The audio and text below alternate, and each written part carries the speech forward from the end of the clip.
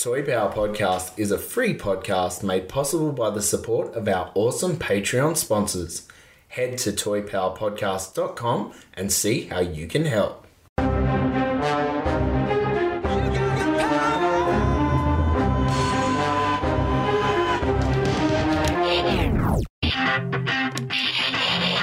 Oh yeah, this is power.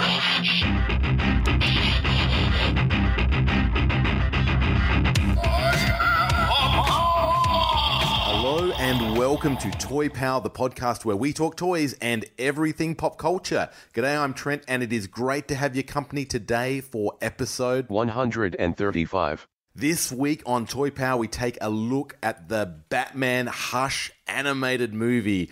We then jump into a show and tell. Joining me today in the Toy Power studio, we've got Ben. G'day. And Darren. Hello, everyone. Great to be with you.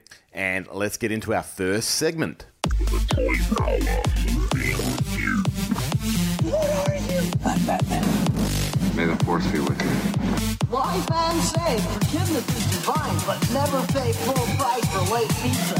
As you can see. All right, and tonight we are looking at Batman Hush. It's like they're all crawling out from under the carpets now.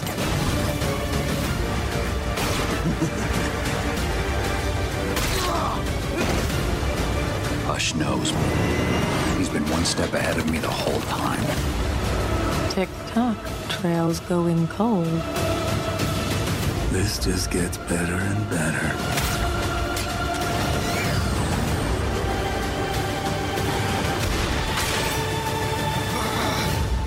Hush, Batman. Hush. This has been a long time coming for the DC Universe's animated franchise of films that they have been putting out direct to Blu-ray and DVD. And this is one of the things that got me into Jim Lee back in the day. It was the first DC collectibles line that I collected. My very first as well. So this was very iconic. I love the art style. I love the story, the depth. I think this is by Jeff Loeb. Yes. Who, if you remember back, did things like The Long Halloween and Dark Victory. Some very gritty, real-world sort of storytelling. And it brings in, the comic book brings in not only a huge array of the Rogues galleries, but some of Batman's really cool foes like the Huntress gets a nod in the comic book series. And this is probably one of the big things where, you know, this story in terms of the animated universe is carrying on from a lot of the Justice League films. So it fits in. So they're having to sort of mesh this in with the ongoing mythology that they're building towards in DC. Sometimes they do a standalone film, and other times they continue on with the characters in the sort of the universe. And Hush definitely continues on the universe. So we do see a bit of liberty taken with which character they choose to use in this universe. And we'll get there in a minute.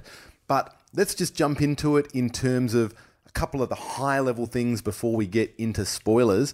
What did we think of the animation style and the voice direction in terms of the voice cast? Did you have any comments on that, or was it pretty seamless? So the voice thing, I know there's people on the internet that didn't like the voice of Batman. But to me, didn't bother me. The animation, I was because I'm such a big fan of the comic book. That was one of the comic books I gravitated to back in the day. And the comic book was done by none other than Jim Lee, obviously, and that was just such a high precedent of artwork. It was just absolutely gorgeous. And then seeing the animation sort of in an animated style of all the other DC Universe movies and things depicted, it just didn't have that wow factor. Felt a bit generic, maybe? Extremely generic. Yeah. And that's no disrespect to the artists who work on these DC animations and things. Batman still look cool. The villains and characters in the universe still look cool, but it wasn't that wow factor that Jim Lee brings to the table. It was always going to be hard to bring that into it, particularly when they're using that consistent style. But yeah, definitely a very good call out because it was a lot to live up to, right? Definitely. Darren, do you have any comments on? Yeah, I do. Animation? Trent and Ben said, this is a title that means a great deal to me. I love the graphic novel. It's one of my go-tos that I read over and over again. I've collected the DC collectibles line as my very first DC collectibles or DC Direct line. So when this was announced, I was incredibly excited and had high expectations. And part of that branding is, I guess, I pictured or envisioned that Jim Lee style of art that to me is synonymous with Hush. I mean, that's what Hush, that story is. So I get the shared universe and the consistency of that and that being a tightrope to walk, but I guess I probably pictured something that was a little more true to the graphic novel, which I adore, and the toy line, and I had an image of what these things should look like, and I didn't quite mesh with that. No, some very valid points and good points there. Sorry, just on it's one of those scenarios where you almost want to see the movie first and then go back and watch the comics. Like, I know we're having a chat this week. I think it was Captain Wow, which is Trent from the Patreon page. He was saying The Boys, he wasn't excited about The Boys because he'd read the comic and it doesn't live up to the series doesn't live up to Same with Sam Cripps. That doesn't live up to the comic book. But us three essentially going into The Boys, seeing the TV show first and then going back to the comics, it's like, wow, this is actually really cool. And I felt that with Hush. I think if you'd watched the animation by itself and not known the comic book history, you'd be like, this is a cool movie. And I'm sure as hell would also think this is a damn good movie. But because I'm so in hardcore into the comic book, it was never, unfortunately, it was never going to live up to my expectations in the animation, especially when they started changing things, and that was a big frustration from the get-go. Yeah, not honouring the source material. Yeah, so without getting into too much spoilers, the opening thing I said to my wife, because she was watching it a little bit with me, you see Bane instead of Killer Croc, right? So Killer Croc kidnaps a little kid, but in the animation, it was Bane that's doing it. And I said, that's not right. And Ree's like, who cares? And I'm like, well, I do, because obviously this is now a trend that they're going to change a lot more things. Yeah, and they sure did. And they did. So I picked it very early on, and I wasn't happy straight away from the first 3 minutes into the animation, and I didn't begrudge that annoyance until the end of the film, and I walked away with a bit of sour taste in my mouth, unfortunately. But I can definitely see this as a quality animation film if you only know it as an animated film. Yeah. Very early on, it's interesting because, and very true to the book, Batman is chasing a character through the streets of Gotham, and Hush shows up and shoots down the sort of zip line that he's on, and he falls and injures himself. And he's at the time wearing the traditional DC Universe animated costume. And it has, in my mind, it's not a bad costume. It's a pretty iconic looking sort of Batman, but it has this weird chin bit that kind of goes up on his chin. It gives him more of that armored, helmeted look, which I just don't personally like that style on the chin. And it's just a minor grievance. Very, very, don't want to say a lot about it. But the injury that he sustains forces him back into a different suit because it's explained away as having a bit more padding around the head, and it is the blue and grey Hush look. And as soon as he got into that, I'm like, oh, that's cool, because I know, Darren, you called it a tightrope, and it is a bit of a tightrope. Well, not when it's shot.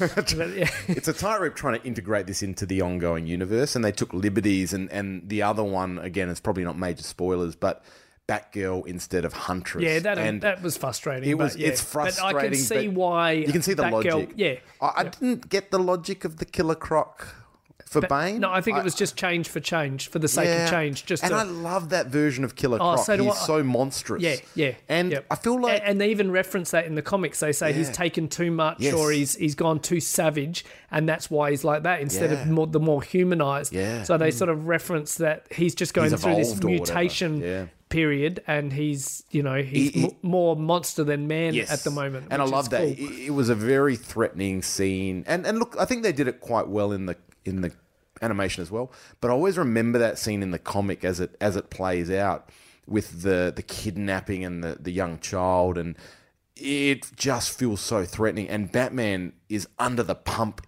from a physical sense.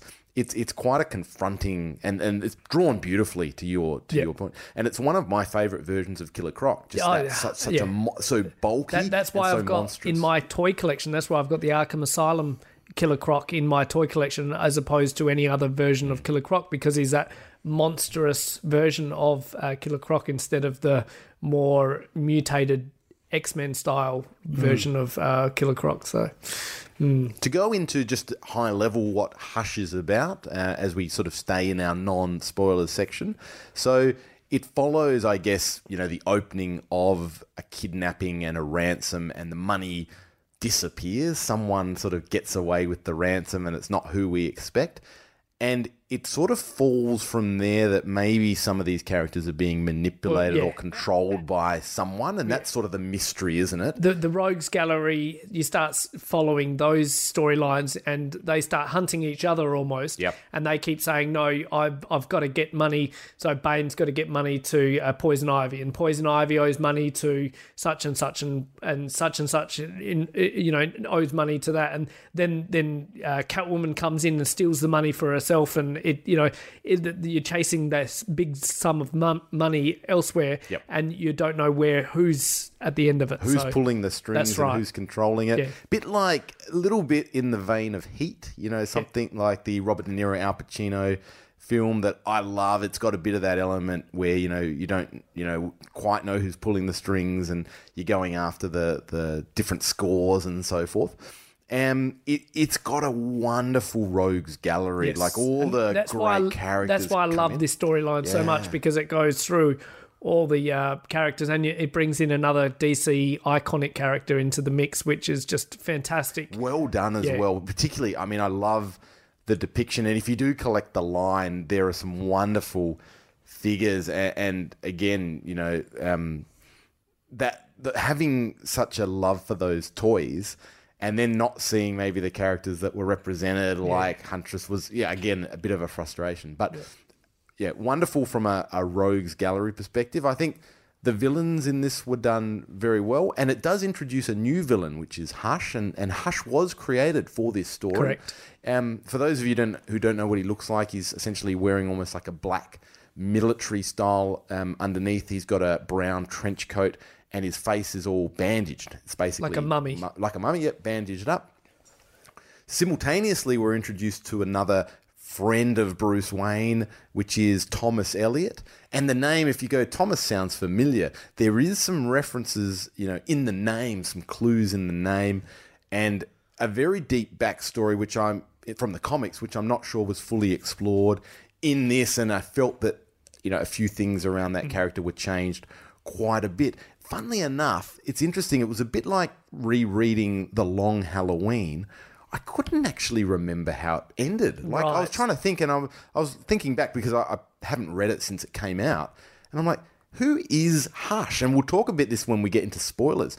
But in the comics, I was trying to remember, actually, who is Hush at the end? And I had some very different memories. The book, the movie played out, in my mind, very differently.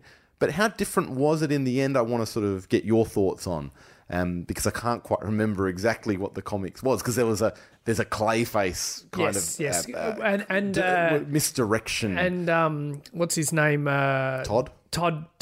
Jason Todd becomes Hush as well at one stage, but doesn't he? Is or that, he's faking it, or is that that's the bit I can't remember. I thought that was maybe I haven't read it for a while, but because that was an exclusive figure. It was, the Jason Todd. And then I was wondering, I was trying to think back, because they did the whole Red Hood story as well, Under the Red Hood, and they explored that, which is, Jason Todd coming back. And then I thought, wait, is Jason Todd? But that's what I thought. That's what I thought. And then it changed in the animation. But I was still annoyed at what they did with the animation. But we'll talk about that. Yeah. Anything else for non-spoilers? Chatter. Oh, look, I think I quite liked what they did with the animation. I know, sort of considering, it didn't get up to the Jim Lee. Yeah, it didn't get up to the Jim Lee, but I enjoyed it. I found they tried to make Catwoman's costume look really shiny, and it didn't quite work for me. The way they did the gradient from the black through the greys to a very white didn't quite pull off the shine that I think they were going for, and it distracted me a lot. This is, I guess, a heavy romance story as well.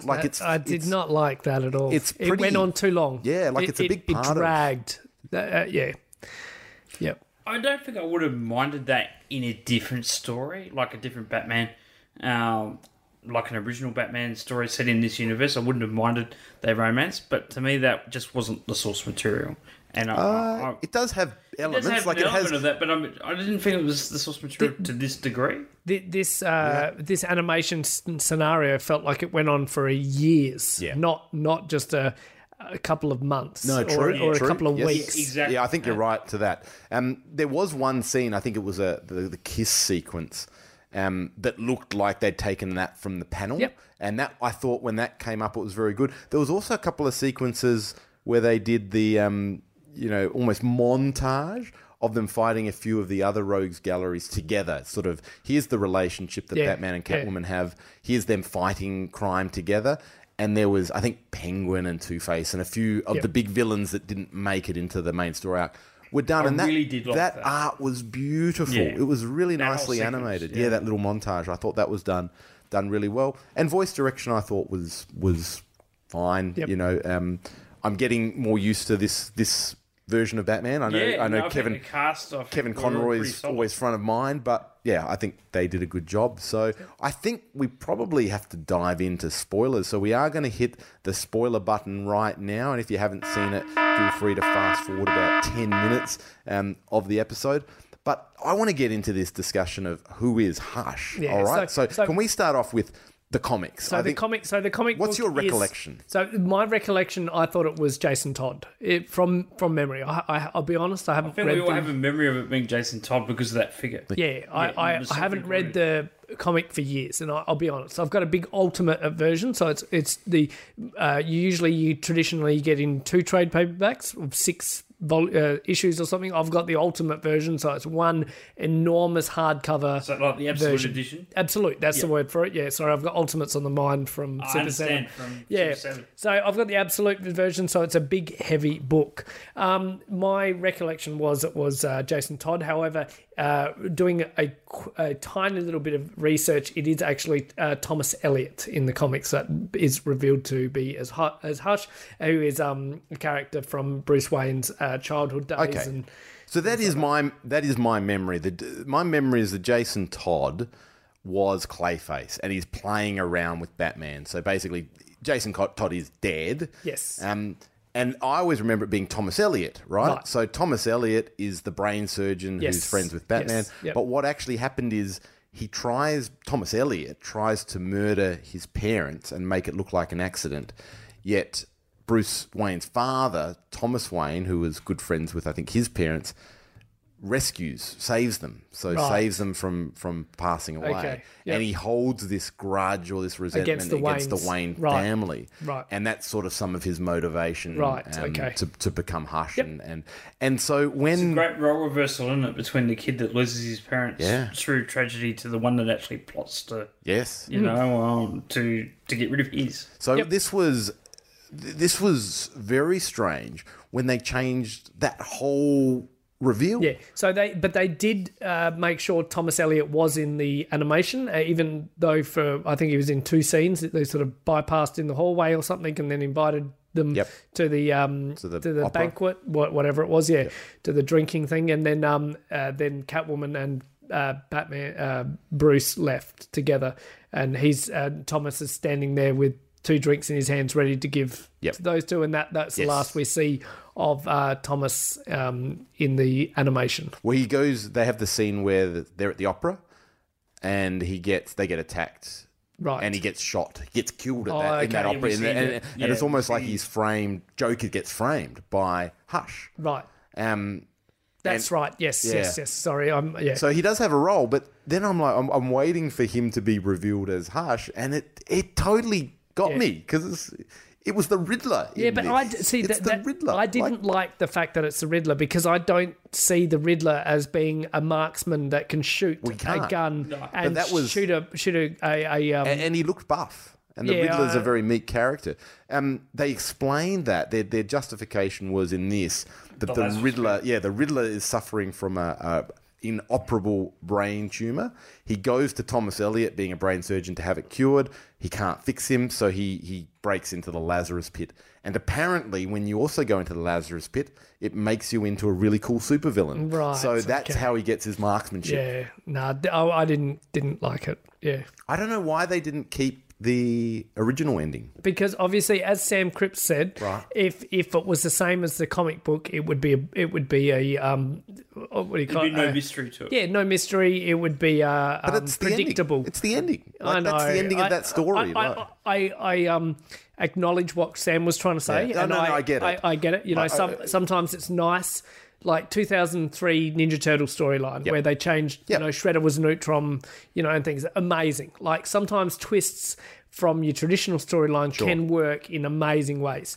This, to me, was not the plot points twisted in the right way, and I didn't like it, which is unfortunate because I think if I'd seen the animation first and then read the comic book, I would have loved it in that order. Yeah. But because I'm so invested in the comic book, I did not appreciate the changes in the film, and I don't think the artwork and animation was up to the standard that So, you know, I turn it on, I start watching it. Bane's not meant to be. Bane's not meant to be in there. That's meant to be Killer Croc. So I'm annoyed instantly. I'm deeply at the back of my brain. I'm not liking the animation, and therefore I don't sour it. It doesn't save itself from then on. So I just didn't. It just didn't live up to my expectations because I'd been so excited for this film. You know, I put it up on a pedestal that this is going to be an amazing film. I'm going to watch it and then I might go and buy it, which I don't buy DVDs or Blu-rays anymore. I'm going to go and buy it. That's how invested I was into this. Watched it and I'm definitely not buying this. So, which is unfortunate. Yeah, look, I think I came away from it a bit disappointed too. I mean, I liked it. I don't know that I loved it, but I definitely liked it. It's solid entertainment, as Ben said. I guess I expected something closer to the graphic novel. I understand it's a balancing act, but hey, look, you know, at the end of the day, I'd hyped it up in my own mind as well, and it, unfortunately, it couldn't live up to it. Yep. But I do think the performances were really solid. The voice direction, there were a lot of positive things about it, and they had some good things to say in the story and that. But at the end of the day, I think I would have liked it even more. It would have lifted it from a like to a love if it had been a closer adaptation to the source material. Yeah, I'm just reading the Wikipedia page as we talk, and it says, in an epilogue to his face-off with Elliot, Batman discovers the true mastermind behind the conspiracy is the Riddler, and then it talks to the Lazarus Pit, the terminal disease, and the curing. Is that right? Well, that's what it says here. So he goes, so Batman discovers the true mastermind behind the conspiracy is the Riddler. So we're not saying Riddler is the Hush. Thomas Elliot is the Hush from what I remember. But he's the mastermind behind all the conniving and the bit we didn't really touch on when we were trying to do non-spoilers is Poison Ivy starts using her, you know, Ivy magic, the kiss, to entrance and command a lot of characters, and so including Superman, which is one of my favorite aspects. Yes. And of this, I didn't think that was blown up to the prospect that it should have done that it was done in the comic books. I think it felt rushed. It felt rushed and brushed over, and not as over dramatic as it should have been. Yep. And before you know it, it was Catwoman and Batman lovey-dovey, hand in hand fighting villains, and I'm like, what is this? It's a shame because Jerry O'Connell does a really good Superman, and it kind of felt wasted. Just the fact that Batman beat Superman because he was wearing a kryptonite ring, like that storyline is outstanding, and Superman's fighting Batman because he's entranced from the kiss, and he's got little veins on his neck and things, and he's not in control of himself. Like, it's just the perfect mix of super characters who are friends fighting each other. You know, like, and it's so anti-Superman. Yes, generally exactly speaking, that. which Exactly. made it work in the book. I love that storyline, and I don't think it was promoted as well as it should have been. But it was really interesting to hear what Trent said, that the big bad of the comic was still the Riddler, even though he wasn't harsh. Yeah. He was the puppet master, kind Yes, of. correct. And but still to. But he to make wasn't him- harsh. He No, wasn't harsh. He wasn't stray harsh. That's from- right. So It's a big stray. I Yeah. could admit. I mean, I haven't read the comic books for a while, but I could admit if he was the person behind the strings sure. and pulling the strings, but someone else needed to be harsh. Thomas Elliot should have been harsh. Absolutely. Riddler doesn't have the marksmanship to be shooting. And Lazarus ropes Pit, that's a cop out Yeah, to try and explain that gave him those. Because to me, Riddler is not a physically demanding in the fight sort of character. He's more of a how am I going to outsmart Batman with his mind, not how am I going to go fist to fist with Batman today. Like, There's scenario. a scene in there which I think plays out brilliantly where Bruce talks about how important Thomas Elliot was to him as a child after he lost his parents. Think about the dramatic tension of that scene if it had been Thomas Elliot. Oh, exactly. That was behind this. Yeah. That was that setup was kind of wasted, I thought. And I must admit as well, the flashback sequences in the comic, which weren't done at all in this, left that emotional weight out of it. So I think they lost a lot. That they focused too heavily on the romance aspect and not enough on the relationship between Thomas and Batman and Bruce. Which was crucial because that's the totality of the betrayal. My childhood friend who I've trusted from the get-go was there for me from the moment I lost my parents and was almost like a brother and someone to help me get through that enormous tragedy, and they've just pulled the rug out from under me. They're not the person I thought they were. Bam, that's gone because guess what? It's the Riddler instead. Yeah. Nah, exactly right. All right, let's do a movie review, Davey style, out of 19. Ben, kick it off. I'm going to get an 11 because I still would recommend it to other people who have seen it.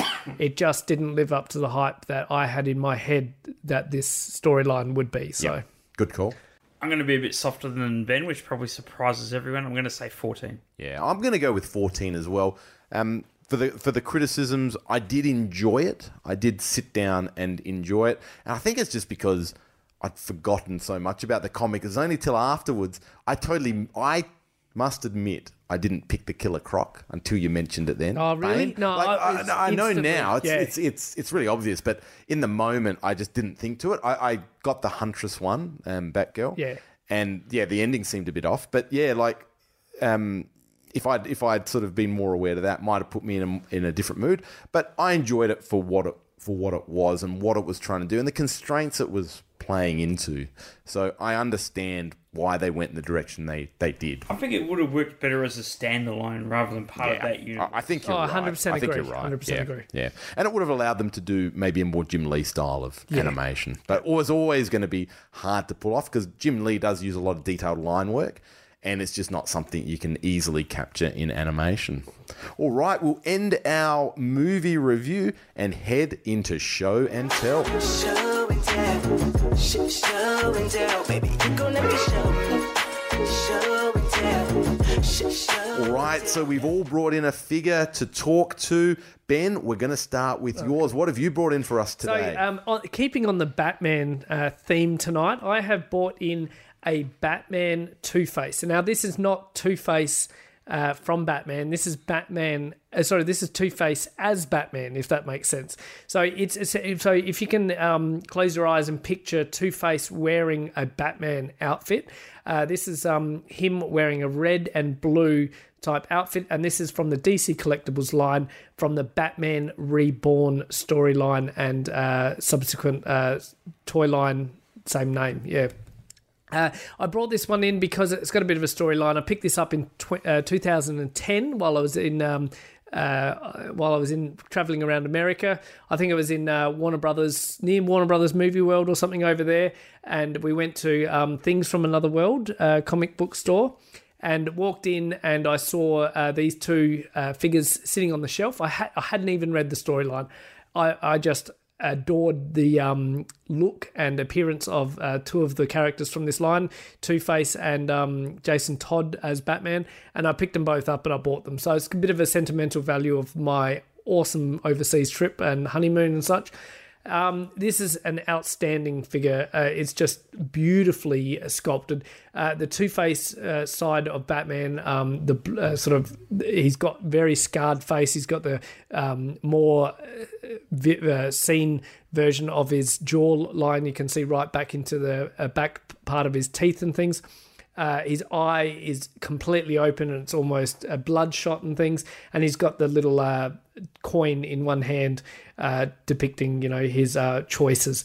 And on the other side, his only accessory is a little pistol. And he's just fantastic. I just freaking... Oh, it's great colour scheme. The coin is sculpted into the hand by the looks of it. Is that gun removable? Yes. Yeah. Yep. It is, it's fascinating to see a figure that looks, at first, look at the detail in the face. It's amazing. He only ever in one panel, sort of a back page of the comic books, Batman gets knocked out or something, and he's sort of coming to, and he looks up and he sees this Two-Face wearing a Batman costume, and he's like, "What the hell?" Sort of a bit delusional and things. And then you grab the next issue of the comic book series, and it is actually Two-Face in his regular outfit. He's just Batman's delusional coming out of coming from being knocked out. So it's a fictitious character, but it's been remembered in plastic form, and he's just absolutely sensational. No, it's very cool. And it's interesting to see like Batman when he's holding a gun. I mean, I know it just doesn't look right, or it looks more menacing or something. Definitely. So, yeah, very, very cool figure. I'll jump in next. All right. So I've got with me in my hands a figure from Hasbro's Bucky O'Hare line. And this is the only figure I had as a kid. It's Deadeye Duck. So it's you only had one toy as a kid. No, the only Bucky O'Hare. I was going to jump on that too. The only lived a very deprived childhood. Making up for it now.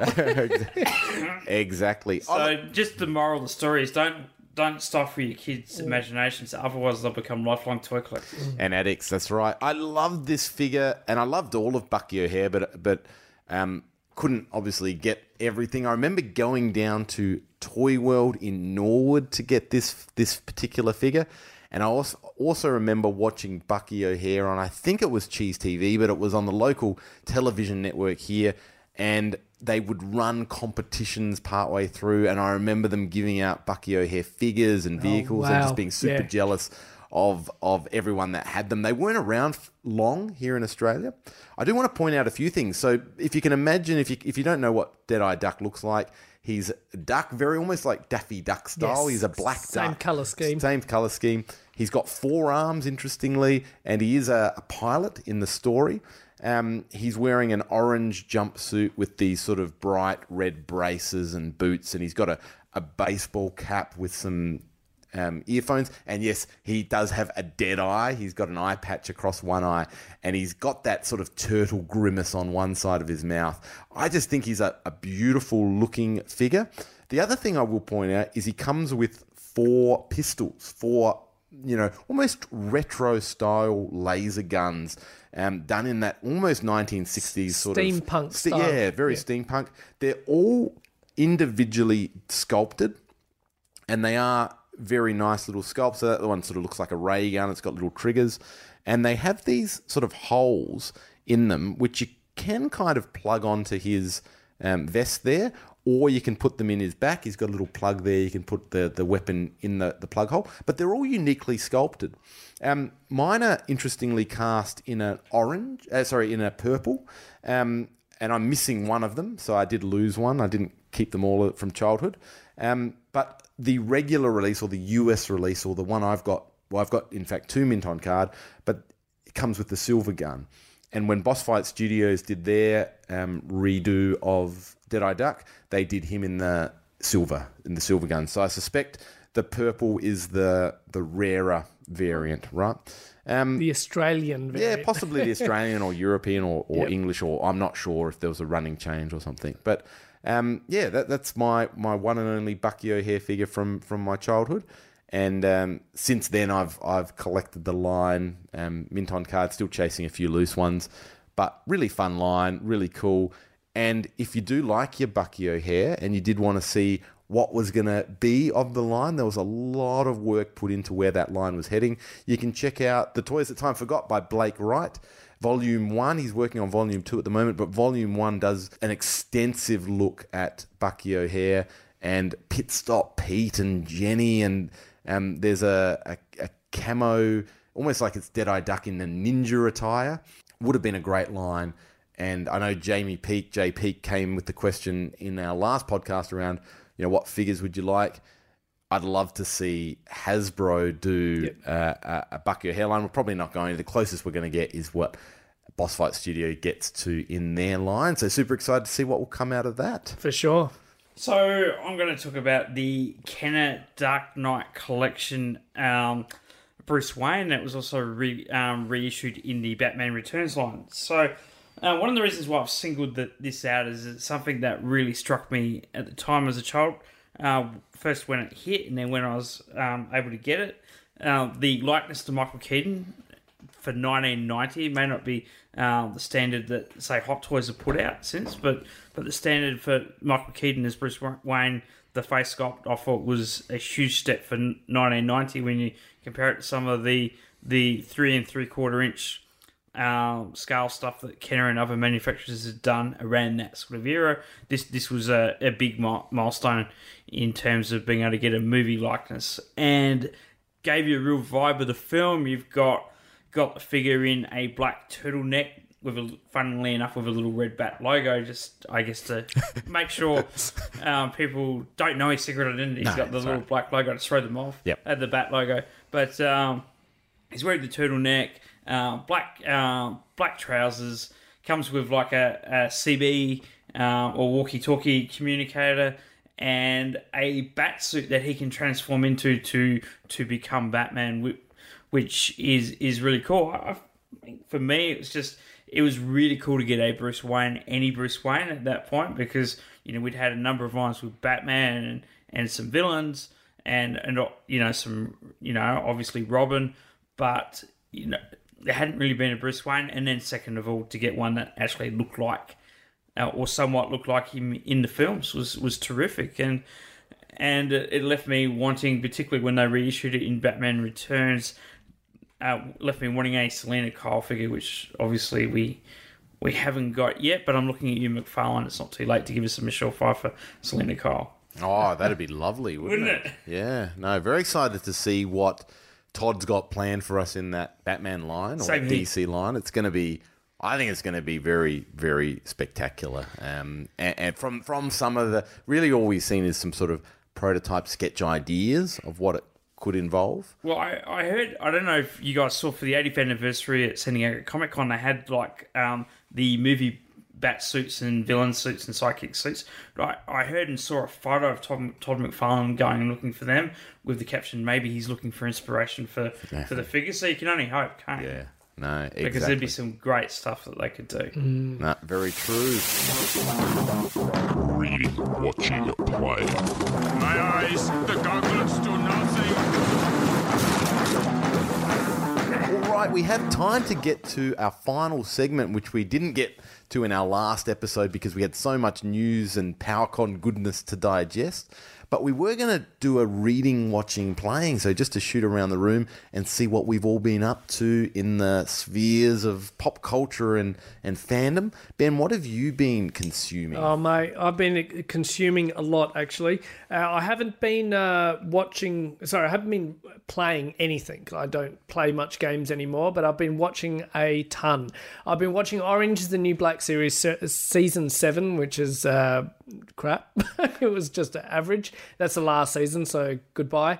Animal Kingdom. The guys at work have really hardcore promoted that, so I went home and watched Zoo, which was completely the wrong program. Wow. And then that turned crap, and I'm like, what are you talking about? This series is average. They're like, are you sure you're watching? The wrong one? Yeah. Oh, and then seriously, long story you watched short, the wrong show. I just remembered Animals and Zoo came up, and wow. So don't watch Zoo, watch Animal Kingdom. Now, let's just pause on that note. So Animal Kingdom, for those of you who don't know what it is or what we're talking about, started off as a movie, an Australian Aussie film, movie, yeah. Aussie film. I didn't even know right? that. So there was a movie, right? and it was Jackie Weaver. And Ben Mendelsohn. Ben Mendelsohn, who famously now is getting into things like Star Wars, and he's in the DC universe as the Skrull. So doing wonderful things. But this was his sort of first role. In the bigger time. This is what got him into things like The Dark Knight Rises, and Captain Marvel, and Rogue One. And it's very much an Australian crime drama, looking at the crime family. I found it very confronting. Oh, it's awesome. It's horrendous in some of the things that happen in the movie. It's about basically a crime family and some of the things that go on in that family. But they've made it into a TV show series, as well. TV series. Is it an Australian series? No, it's not. Full US. Right. It's full US. It has just actually wrapped up. I believe the final episode has just aired, but I've just finished season 2, so I'm sort of I'm well behind on where they're up. I wonder if it has anything to do with the Australian show. I think it's definitely got inspiration from it, because it is a crime family where the mother sort of holds everyone accountable, and she takes a cut, so to speak, and they work together. It sounded like it just from that. They're not officially brothers. They're sort of adopted brothers and things that have come, but they only know crime. One of them tries to be on the straight and narrow by opening up a bar and things, but it's still, plagued with, can't get away from his brothers. So, no, that's right. It's quite tragic. I mean, the movie had some just horrendous, in one in particular, which I won't spoil for anyone, but just a horrendous moment. Cool. I'm going to have to check that out. Yeah. Wicked, man. Plastic Crack documentary. So that's been around in the US and circulating the world for a little while. Finally, Australia has got it. It's been opened up to international airwaves, and I cranked through all 4 episodes and found it absolutely fascinating. Fantastic. Totally different to what I initially expected, but an awesome series that I really hope we can cover on the podcast. We'll have to do a review of it, maybe when Frank's back, because it does need at least half an hour to break it down and digest. But it is, and I don't want to steal his thunder, but very much it's looking at the collectors and the collectors' issues, whereas we've seen things like The Toys That Made Us, which interviews all the toy companies and looks at the history of the line. And the creators and all that, which is great, and that's wonderful history. But this is so much more intimate and so much more personal. These are mega collectors. These are the guys that have the Death Star that was used in the film. The actual prop, replica. He's got a gun arsenal of replica, the prop weapons from Star Wars and things. Like, this is people that when we all complained that mum sold all our toys back in the 80s, there was this guy that was going around buying them all. He was the guy that bought all your toys and saw the value of them, that they would become in all these years later. Fascinating documentary. Highly recommend. We will definitely. We'll have to get to it, but if you haven't seen it because it hasn't been in your area, go on to Amazon Prime, type in Plastic Crack. It'll come up. Like it didn't. I found it quite hard to find initially, and when it was newly released, maybe it wasn't popping up as I would expect. But it is on there. It is free with your membership. You can download. It is a phenomenal watch. Fascinating. Well done, Guillermo. Del Toro. No, that's the guy. Yeah, but wonderful job. He's got ties with My Wife Is Going to Kill Me. Well, podcast. They're on there, and that was a crazy bit. Is when the music started playing. I'm like, I recognise this music. And I'm like, oh wow, it's My Wife's Going to Kill Me podcast. That was really cool to see the guys on there, and they had Justice Curry, special guesting on that episode. But really, really cool. Classic. Handmaid's Tale season 3. So the last 2 years in a row, I've voted Handmaid's Tale as my favourite TV series of the year. Not this year. No way, far from it. It went in a different route. So, yeah, that was average. Starship Troopers Invasion, the animated movie. I thought that was a ripper of a film. I really, really enjoyed that. Highly recommend it. Preacher Season 4, very, very cool. Highly recommend.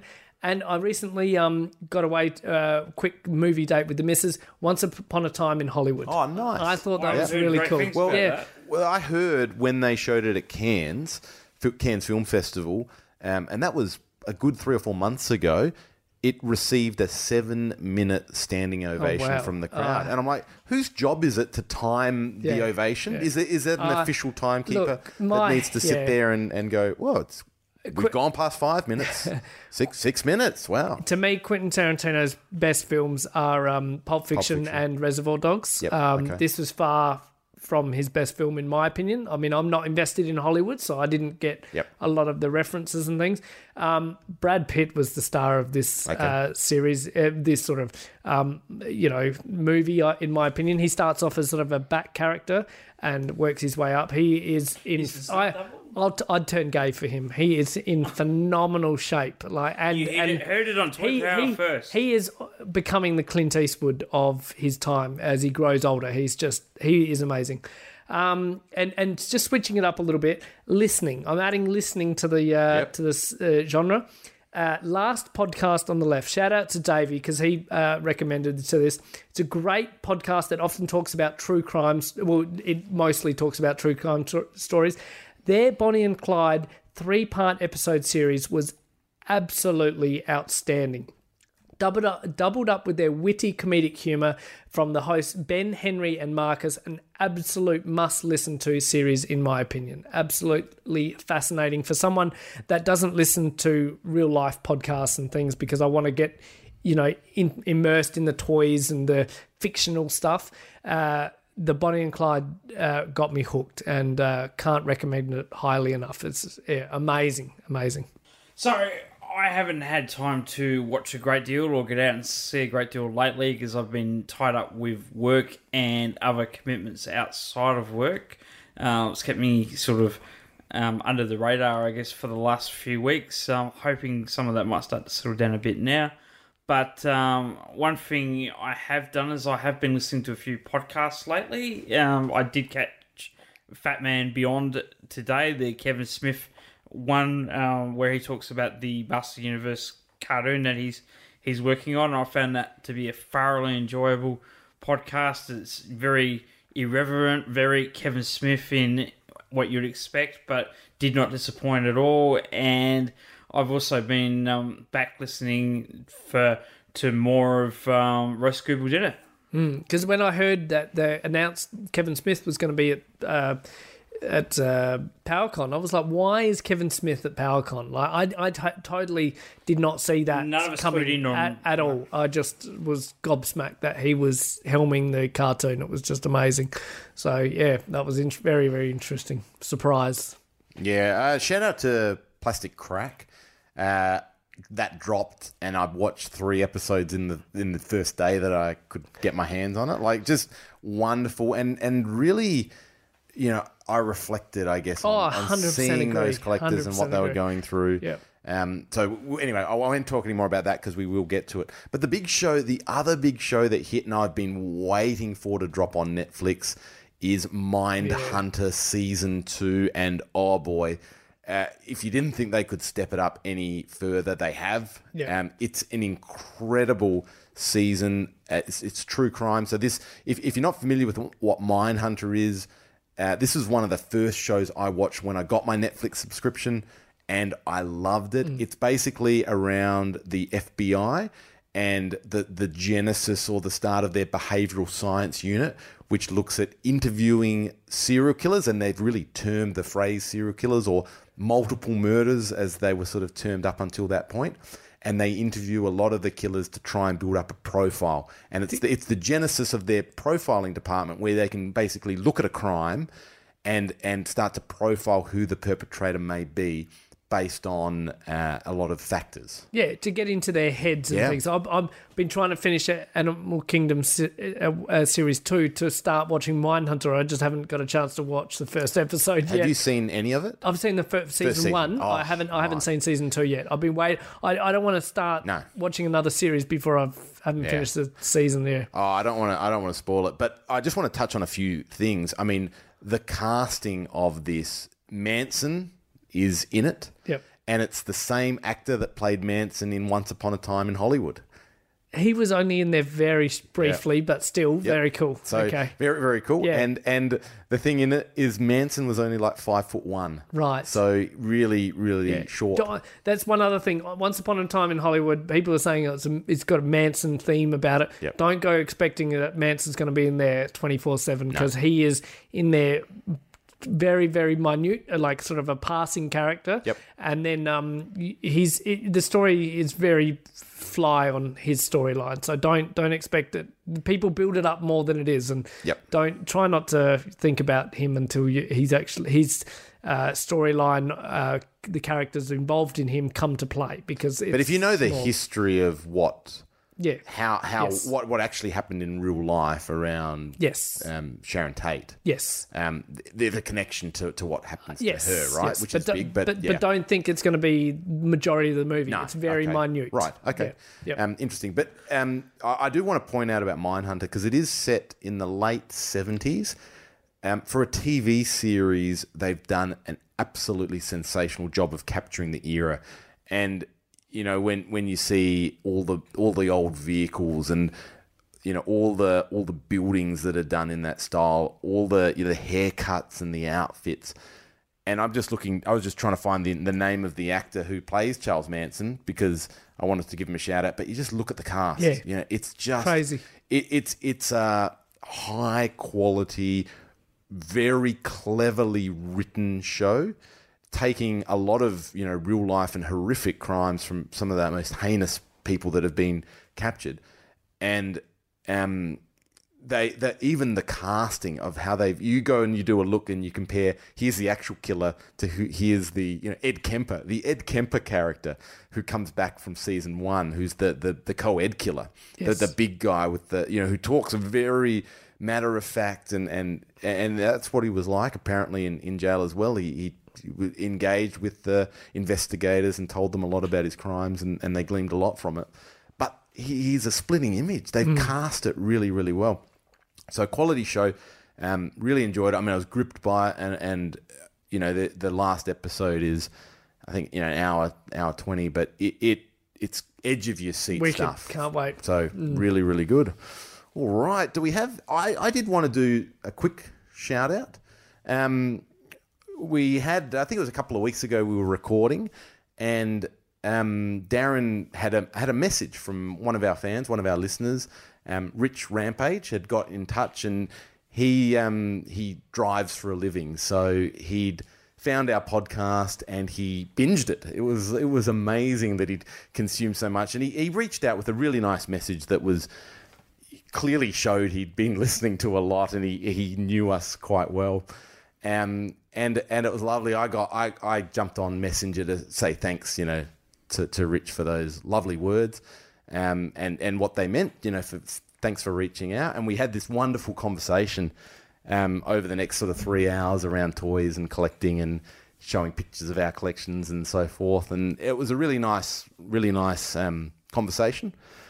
And we're talking, about General Cragg and the details. And he's like, I remember looking at that figure and the details and all that. And it was really, really cool conversation.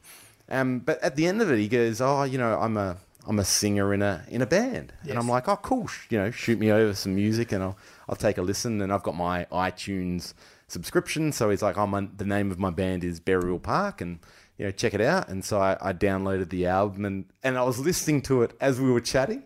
And I'm like, this is great. I'm loving this music. So if you do get a chance, they've got their album. Check out Burial Park. It's that heavy metal. It is heavy metal. It's heavy, but there's a couple of songs in there that are a bit lighter as well. And I'm probably not going to quite get the names off the top of my head, but Transparent, love that. Clouds, love that. And And yeah, there is another song, I think it's around track 6, which is a bit more of an instrumental, and lovely voice there. But there's definitely, for my mind, what's the name of the artist? Fall Out Boy, the singer from Fall Out Boy, and some of the earlier stuff of Fall Out Boy, like Under the Cork Tree.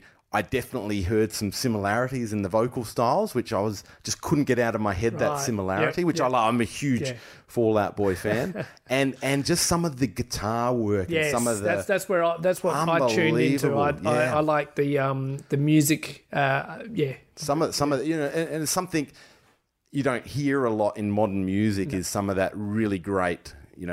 guitar. You almost, like back in the day, this is local Australia sort of thing, but back in the day, Triple J used to play a lot of that sort of stuff. Used to do the 3 hours of power and with Andrew Hogan or whatever his name was.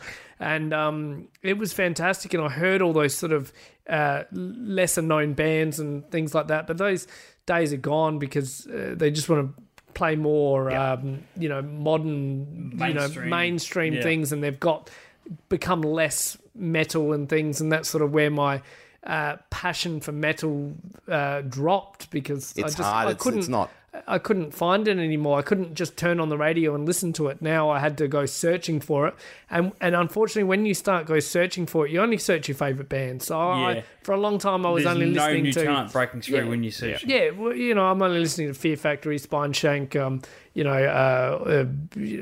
Coal Chamber, and all those. My favourite early old school bands, and I couldn't tell you anything of what they've put out in the last 5 to 10 years because I just don't hear new music anymore because I'm so old school and I've still listened to CDs and So now I've got I've got the list up now, and number 6 was song 6, Satisfaction. So if you're not into the really heavy stuff, and this is a good mix because I don't like the hardcore heavy. But this I really, really enjoyed. But yeah, the song number 6, Satisfaction, is everyone can listen to it. Wonderful album. So I was really impressed. It's probably my most listened to album in the last 2 weeks. So really enjoying that, Rich. Wonderful. Can't wait to hear more from Burial Park. So yeah. And the good thing about Rich is he's super humble too. You just talk to him whether it's about his music or whether it's about toys and collecting and he's just such a humble guy. He just appreciates this show and appreciates, I think, just chatting to like-minded people that appreciate toys and pop culture and the things that we all like, which is great. Yeah, very good.